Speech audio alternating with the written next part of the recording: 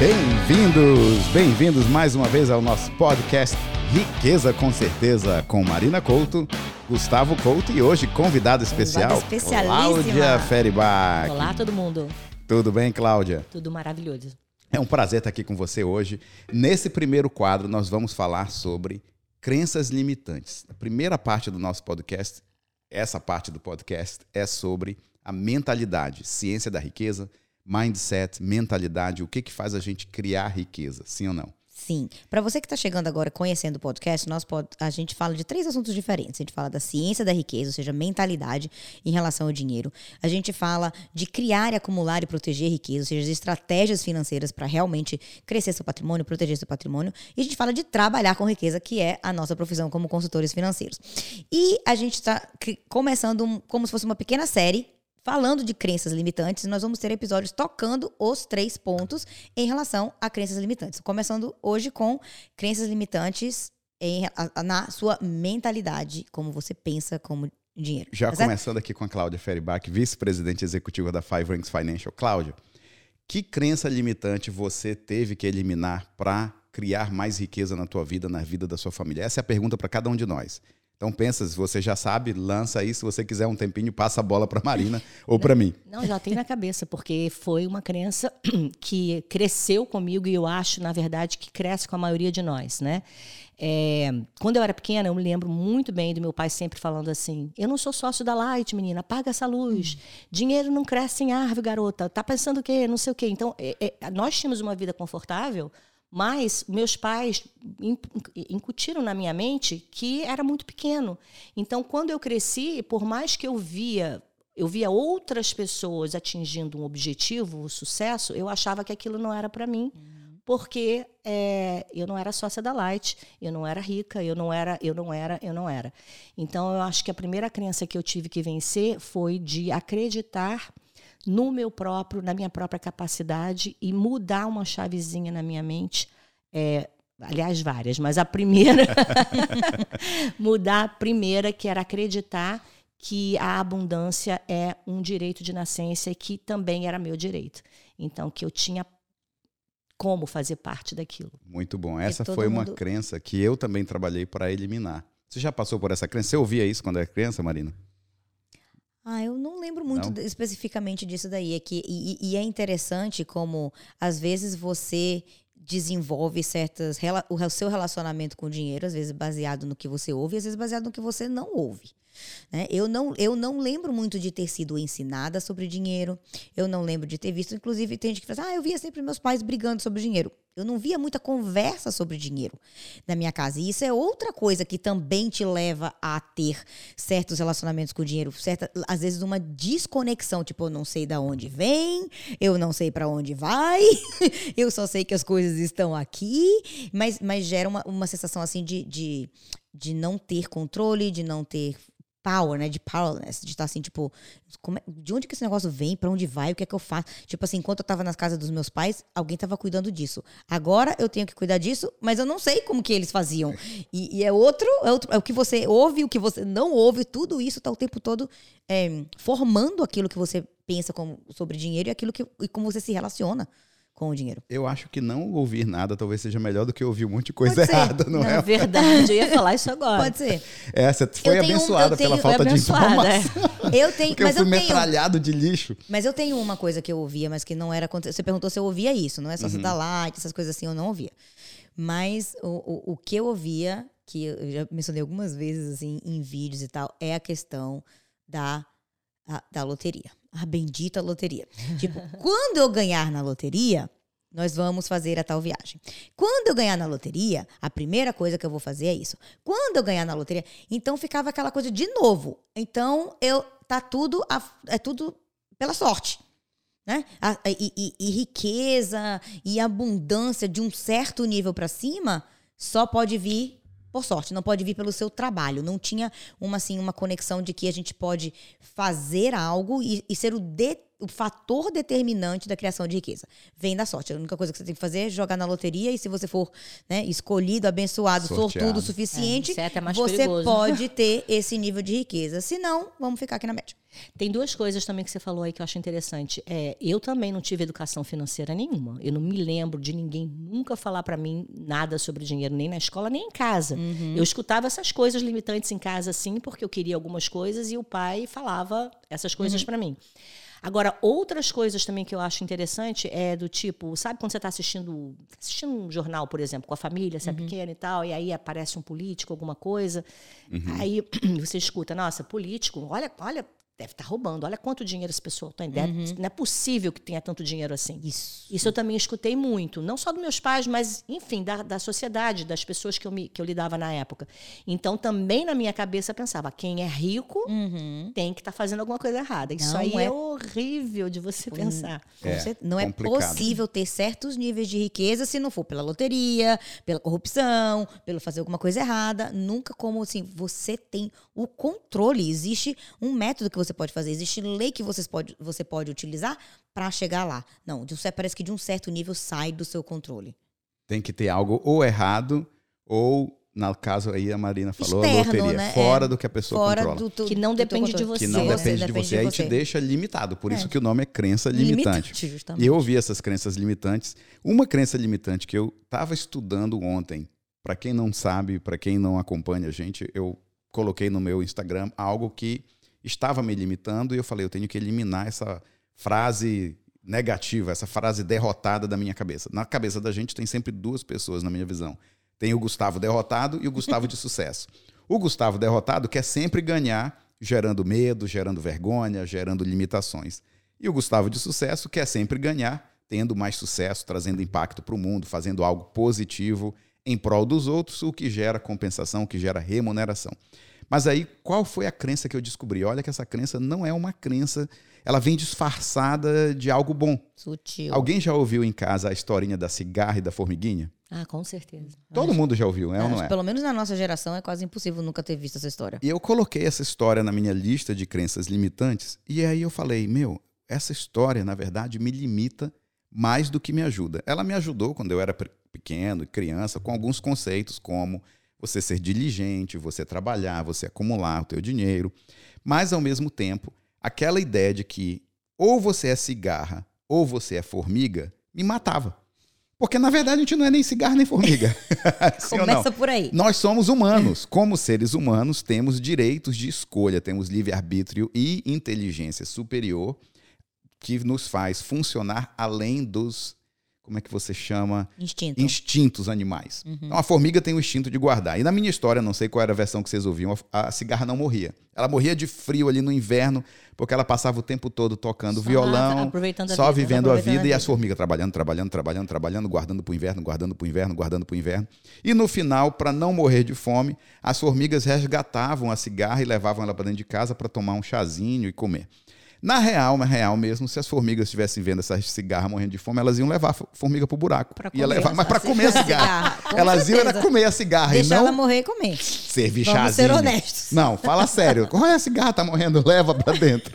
Vai virar comida. O inverno inteiro comendo essa cigarra. Cigarra gigante. Vamos lembrar que isso era uma fábula infantil. Isso era uma fábula infantil, não vinha. Mas para mim, gerou na minha cabeça a sensação de culpa ao usar o meu dinheiro para o prazer. Gastar à toa. E, na verdade, gastar ou acumular ou usar, você tem que pensar até como você pensa em dinheiro. O dinheiro é uma energia. Nada mais é do que um fluxo. É uma ideia na tua cabeça que gera a atração da moeda em si. A moeda tem que circular, ela circula no mundo, não tem limite. E aí eu tinha aquela culpa toda vez que eu usava o meu dinheiro. E sempre gostei, criei prazer para mim só em acumular. Guardar e acumular. O que não tem errado em acumular, eu acho que a gente tem que acumular e criar riqueza. Mas, ao mesmo tempo, você tem que desfrutar da riqueza. Tem que haver o balanço, curtir. Né? Tem que ter. Na vida, tudo tem que haver o balanço. Se você não consegue balancear... Você falou uma coisa interessante aí. Eu sempre achei que fazer algo por prazer é fazer à toa, gastar dinheiro à toa. Só esse à toa que você usou aí já mostra, porque ter prazer não é à toa. Ter prazer é parte fundamental do ser humano para ser feliz. Deus botou a gente aqui para ser feliz, para brilhar, para ser, né, para para ter abundância. Então faz parte. Então isso aí que você falou realmente é... Porque a tal da história da cigarra e da formiga me deixaram na cabeça que ou você é cigarra num certo momento, ou você é formiga no outro, e eu nunca queria ser a diacha da cigarra, porque ela morria de fome no inverno. E aí virei formiga. Ia depender dos outros, né? Depender das formigas então, para viver. Outra parte que essa mesma história traz é a ideia de que você tem que trabalhar duro o tempo todo, só viver trabalhando para acumular para um inverno que vai chegar. E a gente sabe, na nossa atuação, a gente sabe ao estudar riqueza, dinheiro, ciência da riqueza, que trabalho duro não é sinônimo de riqueza. Se fosse, professores e garçonetes estavam todos milionários, multimilionários, sim ou não? Porque é um trabalho duro. Mas, na verdade, é o trabalho inteligente, é o trabalho com propósito, é o trabalho estratégico. É o valor do que traz você valor gera no mercado que determina como você vai ser remunerado. Que vai gerar riqueza. Então, a tal das formigas ali, que era um trabalho, na minha cabeça, quando criança via um trabalho duro, forçado, dedicado, me gerou bons princípios que acho que a gente tem que ter. A vontade de trabalhar, coragem de trabalhar, negócios, buscar realmente acumular, mas não só viver disso. Não só isso. É esse que é o meu ponto. Eu acho que também o que a gente falou no início é que o primeiro passo é a pessoa descobrir que é possível. Sim.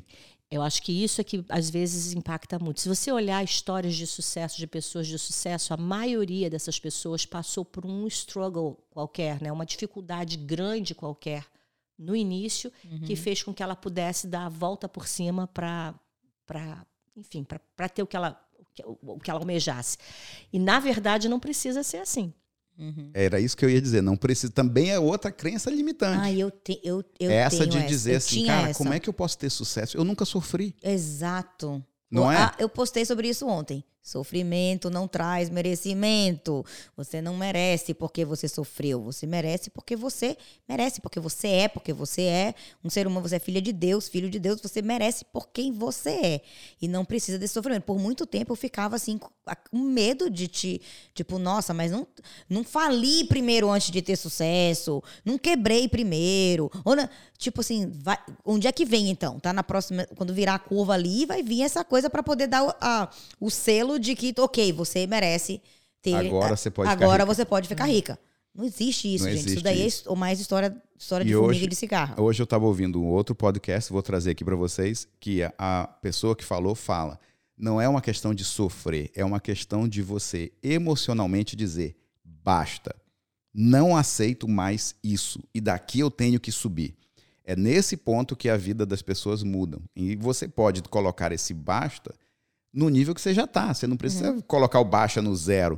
Se eu estou ganhando 5 mil... Não precisa ser o tal do fundo do poço, né? Os 5 mil pode ser meu basta. Pode dizer, acabou, agora daqui eu tenho que fazer 10. E aí você emocionalmente abandona aquela zona de conforto e sai atrás do próximo nível. E quanto mais você entender esse processo, mais você pode crescer no basta. Você pode dar o basta em 5 mil, em 10 mil, em 100 mil. A escolha é sua. A escolha é sua. A escolha é sua. A outra coisa que eu acho também em relação à relação que as pessoas têm com o dinheiro em si, né? Porque muitas vezes a gente cresce, isso já é uma outra crença limitante também, que dinheiro é uma coisa suja. Isso. Já ouviram falar isso? Quem Dinheiro não? é sujo. Dinheiro é sujo, é verdade. Né? O papel passa na mão de todo mundo, passa na mão de porque todo não sei o mundo, quê. dinheiro é sujo. Então, assim, no momento que eu entendi o seguinte, que dinheiro é uma energia do bem, e ele foi feito para, como você disse, para circular, para você fazer o bem para sua família, para as pessoas que você ama, para a sua comunidade, para o mundo. Se cada um abraçar esse conceito, nossa, a gente vai ser uma sociedade extremamente abundante, que é o desígnio de Deus, que eu acho que é o que ele colocou a gente para a Terra para isso. Tem que fazer essas mudanças. E aí eu queria concluir o nosso bate-papo aqui nesse tópico com um ponto importante. Como que você tira, elimina, substitui essas crenças limitantes? Qual é a ferramenta que vocês usam ou vocês usaram? Eu vou trazer o que eu estou estudando e o que eu estou praticando, pode ser? Claro. E aí cada um traz um pouquinho e a gente cria aqui uma receita do bolo. Mas a primeira coisa que eu aprendi a fazer é escrever. Eu acho que já expliquei isso várias vezes para as nossas equipes em treinamento. Quando você escreve algo, o teu cérebro processa aquilo com tempo e ele processa em imagens, ele processa em movimento do teu corpo, ele tem que processar aquele pensamento. Ele não é só um pensamento que passou. Então, eu estou escrevendo as crenças limitantes, como cada uma dessas que a gente falou, E depois eu tenho que entrar num processo de mudar. Como que eu estou fazendo esse processo de mudar? A primeira é abrindo espaço para Deus e dizer, ok, eu estou pronto, Senhor, para mudar. Eu quero que os anjos abençoem aqui a minha mudança. Eu estou aberto a novas visões a respeito disso. Acredito e aceito que foi isso que eu recebi. Perdoo quem já me entregou essas verdades limitantes, mas agora eu estou pronto para mudar a minha vida. E aí esse é o primeiro ponto. Perdoar e abrir a mente para expandir. O segundo é, eu escrevi as frases limitantes no começo do papel de novo, e aí eu fui debater aquela afirmação. Será que isso é verdade verdadeira? Será que faz sentido mesmo? Será que isso é uma verdade absoluta que está escrito ali que o sócio da Celpa ou da Light é o cara que ganha dinheiro? Cara, não faz sentido nenhum. O sócio da Light paga a luz pelo mesmo preço do que eu, que não sou sócio. E se eu quiser ser sócio da Light ou da Celpa, eu compro uma ação deles. Como acionista, eu sou sócio daquela empresa. Só que aquela crença limitante, ela não tem nenhum embasamento. Ela só limita as pessoas, porque foi uma frase, foi um hábito, seja lá o que for. Então, quando eu começo a questionar aquilo, eu tiro a força energética daquilo na minha mente. Aquilo não é mais uma verdade absoluta para mim. Igual quando a criança começa a questionar o Papai Noel. E ela descobre que Papai Noel não é Papai Noel, ela nunca mais fica desesperada de ansiedade para ver o tal do Papai Noel no dia do Natal. É ou não é? Desculpa se você está ouvindo perto da sua criança. Não deixe seus filhos de menos de 10 anos assistirem esse podcast. Acabei de botar isso no disclosure no início. Esse é um podcast de adultos. Então, mentira, gente, que Papai Noel vem. Mas essa é o exercício que eu tenho feito. E aí eu estou reescrevendo e abrindo a minha mente, liberando isso. Como é que vocês fazem? O que vocês fizeram? É parecido? Não é? O que é? Bom, a gente usa, como a gente aprende muito das mesmas fontes, faz muitos dos cursos juntos e tudo mais. Esse, para mim, é o caminho também. Não, se é escrevendo, se não é escrevendo, eu acho que escrever ajuda pra caramba. Mas o que é importante aí, fora a parte mecânica do escrever? São os pontos. Primeiro, você tem consciência de que você foi exposto a uma certa crença limitante. E às vezes você precisa fazer o primeiro trabalho que você tem que fazer é levantar essas crenças. Então, já talvez eu vou complementar um pouco aí de como que você chega a identificar isso, que é o pré-trabalho. Porque às vezes se eu chegar para você e te perguntar que crença limitante você tem, e você nunca parou para refletir isso, você não consegue nem me dizer qual seria realmente uma crença limitante que você sabe que você tem. Então, às vezes você tem que começar a fazer um trabalho seguinte. Começa a escrever, ajuda também. Começa a escrever como que era a vibe, vamos dizer assim, em termos de dinheiro na minha casa. Era uma vibe positiva, era uma vibe negativa, vai escrevendo. Como que as pessoas se sentiam, o que as pessoas falavam. Começa a buscar. Uma hora você vai... Meu Deus, falavam isso o tempo todo. Mas você vai ter que cavar, às vezes, um pouco para chegar nisso daí, para você dizer, ok, com certeza, isso aqui é uma crença limitante. Eu consigo ver como que isso me afetaria. E aí você começa a fazer esse trabalho de usar o seu racional. Porque, gente, quando você ouviu a crença limitante, você provavelmente era uma criança. Quando você era uma criança, as coisas entravam na sua cabeça sem você filtrar. Simplesmente passava e ali arraigava no seu cérebro. Agora você não tem mais 3 anos de idade. Agora você consegue você consegue racionalizar em cima daquilo. Todo rico é bandido. Você ouvia, sei lá, alguém falando assim. Aí você começa e escreve, gente, todo rico é bandido. Like, 100%. Não faz sentido. Eu nunca nem ouvi falar de uma pessoa rica e generosa e sei lá, gente boa, seja lá o que for. Então quer dizer que todo rico é bandido.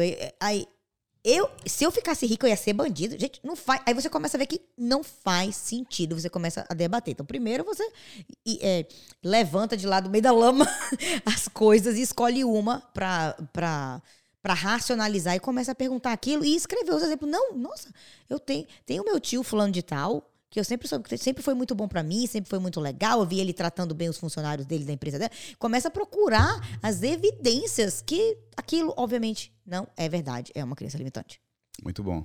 Você, Cláudia? Eu acho que para mim, o que funcionou primeiro foi ter a consciência de que eu queria uma mudança, né? Porque você pode estar numa situação e às vezes você está num ambiente em que todo mundo funciona como você. Não é aquela história, diga-me com quem andas e te direi quem é. Se você está numa situação que está todo mundo igual, você pode sentir que você está bem. Então, acho que o primeiro passo é, não, peraí, tá bem, mas eu posso ficar melhor. Então, eu querer isto, né?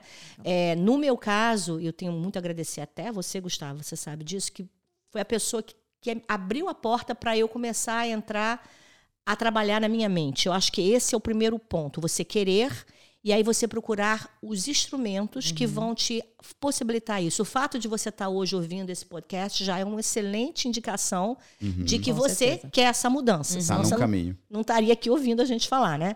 Então, e aí procurar pessoas ou mentores que possam te ajudar a chegar nesse objetivo, né? A gente falou aqui um pouco do Bob Proctor, que para mim, dentro desse âmbito de abundância, é um dos nomes mais fortes que existem para realmente ajudar a gente a tirar e a entender as crenças limitantes e tirá-las. Eu acho que seria um bom caminho para você começar. Você que está ouvindo, que nunca pensou muito nisso, procura livros dele, procura no YouTube, está cheio de vídeos desse homem maravilhoso. E começa a deixar isso entrar na tua cabeça, porque você vai ver que as coisas, como a Marina falou, vão começar a fazer sentido. As coisas vão começar a se integrarem de uma maneira que você vai ver o caminho que você tem que percorrer para começar esse período maravilhoso de aceitar a abundância na sua vida, porque ela é sua. Com certeza. E acho que para concluir essa questão do processo também é entender que é contínuo e não necessariamente de você fazer uma rodada disso daí, nunca mais aquilo vai passar pela sua cabeça, nunca mais você vai ser afetado por aquilo, você vai começar a ter um nível de consciência mais alto, você vai começar a identificar quando que aquela crença limitante te influenciou a fazer porque alguma coisa. Porque elas voltam, né, Marina? Elas voltam. Você já experimentou tomar banho uma vez por semana e ver se funciona? Uma vez por mês? Não, você toma banho todo dia, né? A sua mente também meio que precisa de banho todo dia. E essas coisas, essas crenças, principalmente quando elas foram muito enraizadas na sua infância, você precisa dessa racionalização em cima dela. Olha, aí você vai começar a pegar. Não é que você não vai pensar mais, mas assim que você pensar o que você se vê agindo de uma maneira que você sabe que foi influenciado por aquela crença, você vai pegar na hora e vai dizer, olha, aí você corrige. Eventualmente, você não faz mais. Ou eventualmente, você tira aquilo ali. Mas você tem que ter um pouco de paciência para isso. Para concluir, eu vou trazer para vocês pensarem aqui, para refletir, a última dica de cada um de nós, para quem está ouvindo a gente ou assistindo aqui o podcast. Mas antes de chegar lá, uma palavrinha do nosso patrocinador, Five Rings Financial. Se você não anda, não sai do lugar. E sem sair do lugar, não atinge seus objetivos. Por isso, criamos uma agência especializada em finanças para brasileiros nos Estados Unidos. Achavam que íamos tropeçar. Diziam, por que brasileiros se o dinheiro está com os americanos? Mas esse era o caminho, ajudar pessoas como você a prosperar aqui na América. E hoje somos uma das maiores agências financeiras do país. Com a nossa ajuda, seu dinheiro pode ir mais longe e você pode construir a sua liberdade financeira aqui nos Estados Unidos.